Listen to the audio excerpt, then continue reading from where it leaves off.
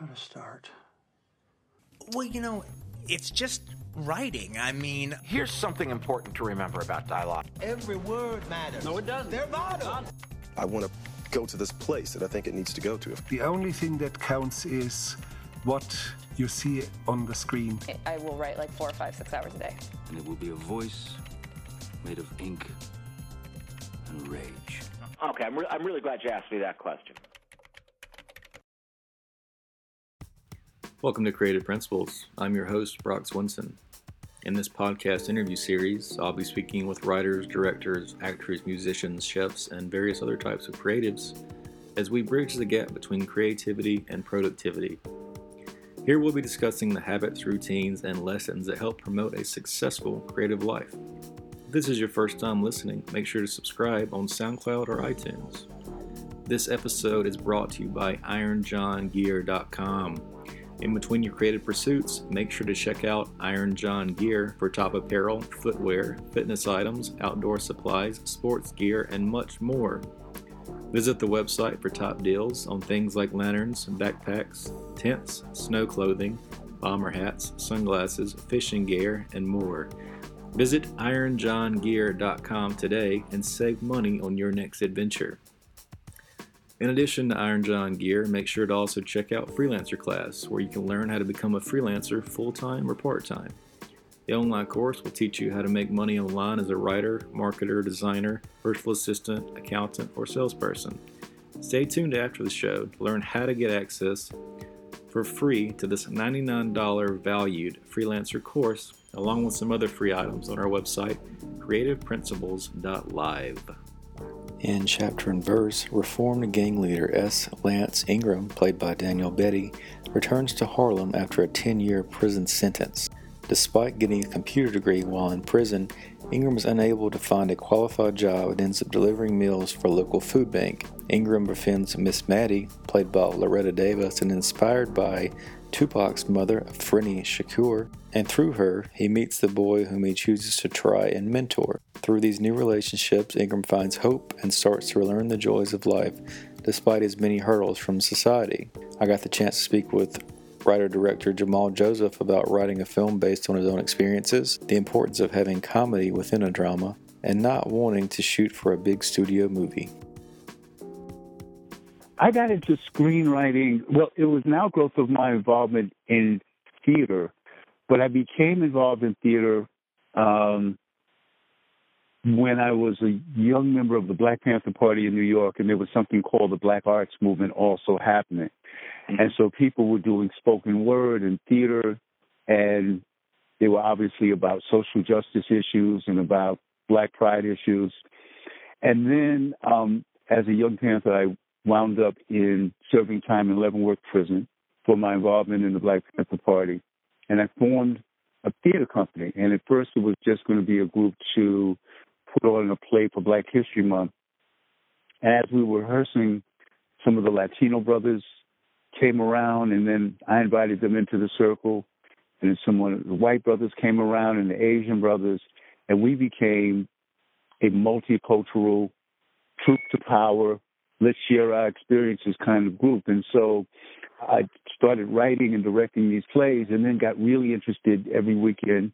They would show a film, in watching film, and then I saw the power of writing in film. And when I was released from prison, I took some screenwriting classes. I was doing theater, and then first started writing smaller films dealing with the AIDS epidemic that was happening in New York in this time. By now, we're talking about the late 80s, the early 90s, educational films, and that led to a fellowship at Sundance, the Sundance Directing Institute, where I had a project and did some more writing and directing. And from there, I realized the power of film and the power of screenwriting to tell a story. Mm-hmm. In addition to your experiences, what are some of the cinematic influences that kind of inspired you to get into filmmaking? One of the films I saw in Leavenworth was a film called The Man Who Fell to Earth, that was written and directed by John Sayles, and it was Joe Morton's acting debut. And it was the story of a man who was a slave that was running, a black man who was a slave that was an escaped slave, but the idea is that that he was from another planet, running from white slave traders.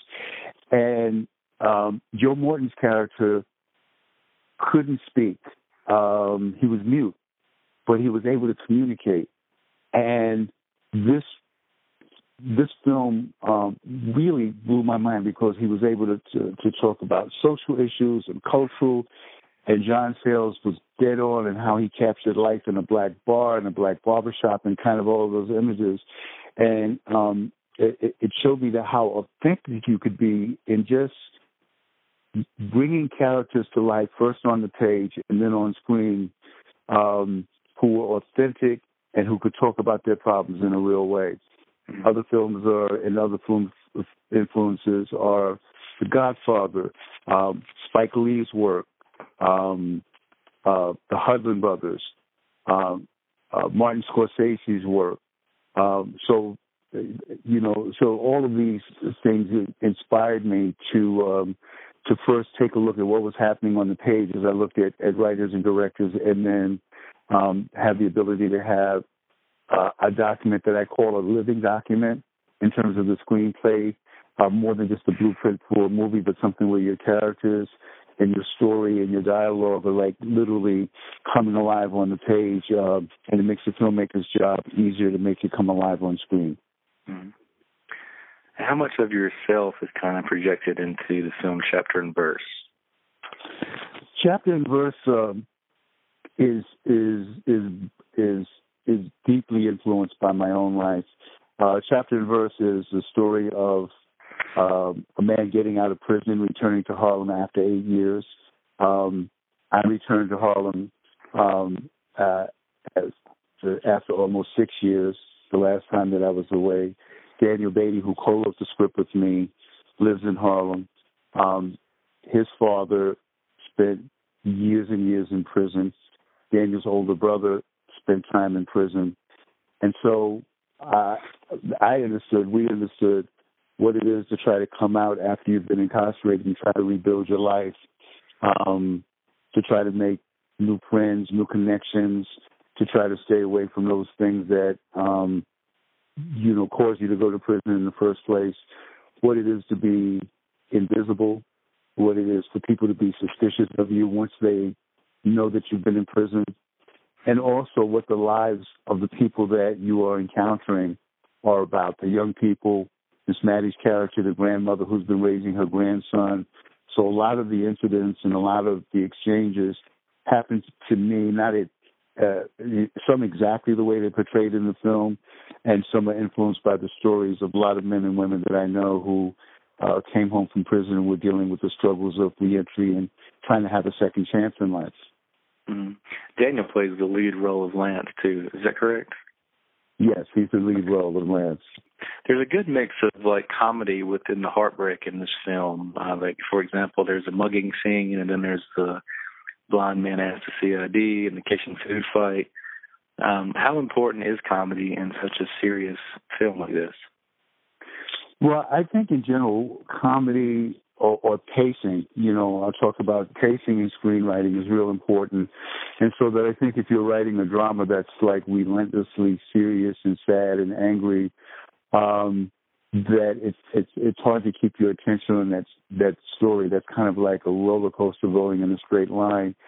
And with comedy, I think the opposite is true. I think that you have to have some moments where the audience can stand back and see the tragedy within the comedy. When I was in Sundance, there was a Directing the Actor workshop that was taught by the late, great Hume Cronin, amazing actor and director. And he was talking to us about character work. And he said something that really influences my writing and my directing. He said whenever he's developing a character, he looks for a little bit of angel inside of the devil and a little bit of devil inside the angel. And so I think that's true in character work and in the way that they interact.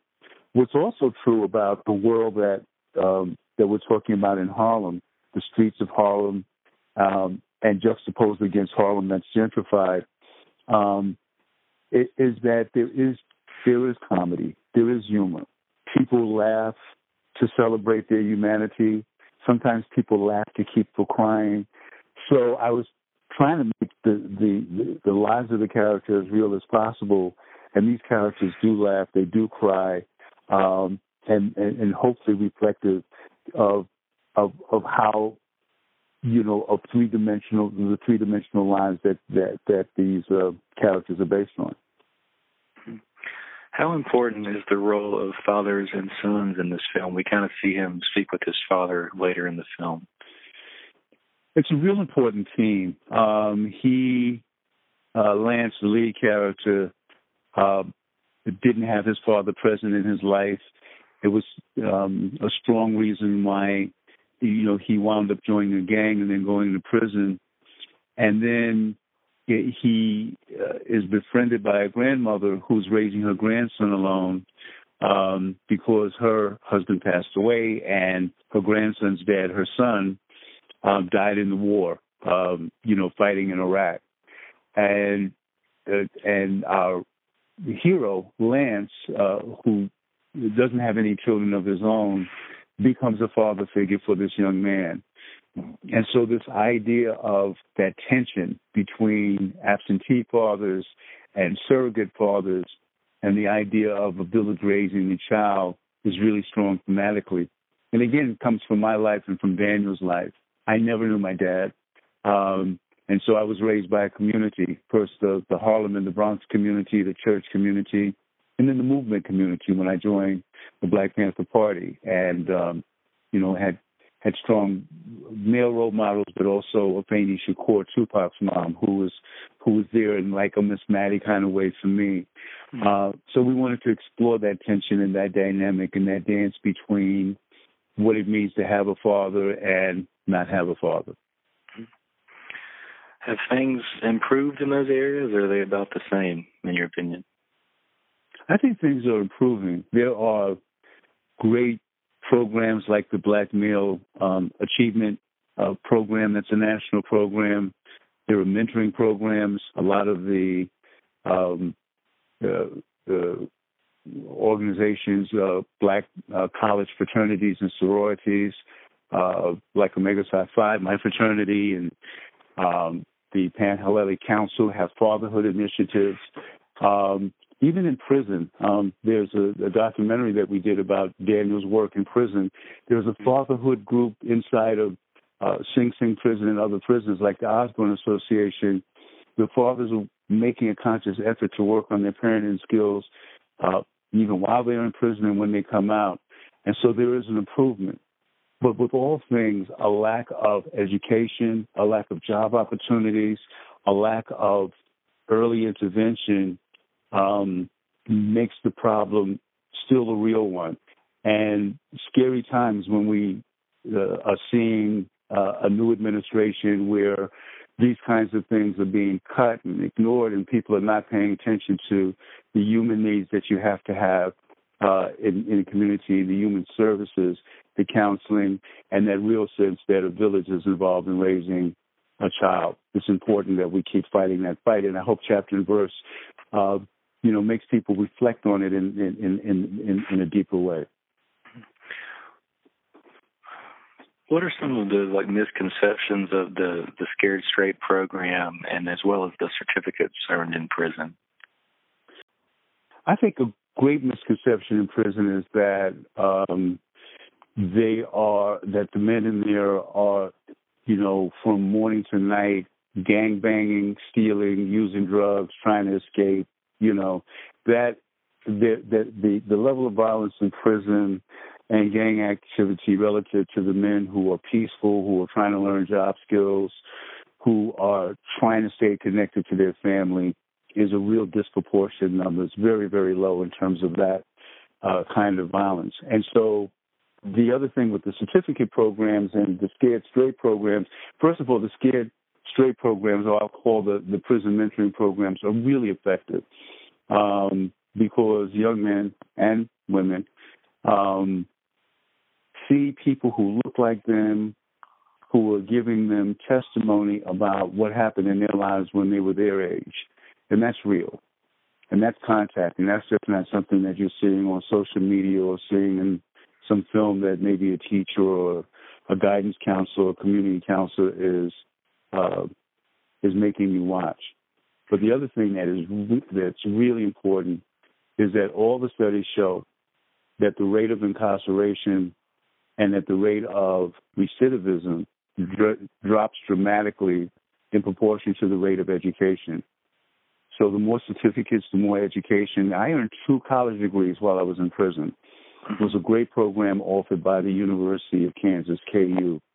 And there are other programs around the country. And men and women who are able to complete those programs are more employable, understand their circumstances better, can go into different fields.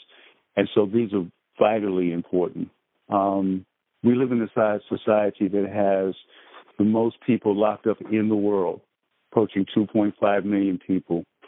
That's more than any other nation in the world, more than repressive regimes that we talk about, more than China, more than Russia. And if you look at who's in there, it is no surprise that it's predominantly people of color, lack of education, lack of jobs, low-level drug offenses, all of the things that are a perfect storm for a modern-day system of slavery. The way to break it is with education and with jobs. The grandson of the story is very creative in his own right, and we kind of hope the best for him at the end of the film. What advice do you have for other minorities or African Americans who want to get into the creative field?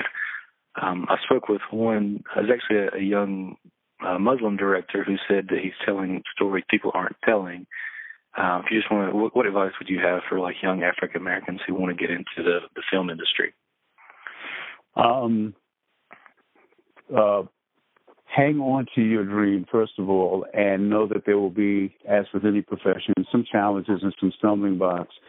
Learn the art of storytelling, take screenwriting workshops, take directing workshops, hang out on crews with more experienced directors. Build your networks of people who believe in what you're trying to do. Make as many films as possible. Don't think that you have to wait, and you shouldn't wait for that, first, big break, that studio movie. Make little films with little cameras and then bigger films as you do it. Get your portfolio of stories together. Barry Jenkins' first film, Medicine for Melancholy, he made for about $15,000 with friends from college that he went to film school with in Miami. And it's a beautiful film. It took him 8 years to make Moonlight, which is a tremendous film. He never gave up on his vision and his dream. For people who have to work other jobs and do other things to be able to shoot your film on the weekends, that's okay. You're still an artist. We tend to attach a monetary value. I like people to attach a creative value and understand the personal wealth in terms of telling stories that only you can tell. So hold fast to those dreams, as Langston Hughes said, because without dreams, life is a broken winged bird that cannot fly. Mm-hmm. I think we're coming up on time. I just got one more question. If you can quickly explain the origin of the title, and then also if there's anything we missed you want to say about this film as well. Chapter and verse is a biblical kind of term in Black communities. When someone really knows the Bible really well, you'll say, Grandma knows the Bible chapter and verse. She can quote any chapter or verse of the Bible. On the streets in Harlem back in the day, if you knew the streets that well, people would say, these streets chapter and verse. Hence the title of the film. And our main hero, Lance, knew the streets that well, even though he's trying to get from the streets. I want to say that chapter and verse was produced independently by a company founded by Cheryl Hill and myself called the Harlem Film Company. And we are set up to tell Harlem stories and Black and Latino stories, but also to work with filmmakers that want to tell those kinds of stories. And that the film will be opening at MIST in Harlem, MIST, And I hope people love and support the film. The spirit of independent cinema is that we make these stories, but without audiences supporting those stories, we won't be able to make Black independent cinema or independent film. Thank you so much for tuning into the show. Before you leave, don't forget to sign up for the weekly newsletter, where you also get free access to the freelancer course, Master the Freelancer Mindset. This system will teach you exactly how to find clients online, which includes Step 1, the psychology of the mindset, Step 2, how to create a killer profile, and Step 3, how to find quality clients. This online course is valued at $99. It can be yours for free. In addition to the free course, you'll get access to the ebook, How Hollywood Screenwriters Annihilate Writer's Block. This contains advice from Aaron Sorkin, Cary Fukunaga, and William Monahan.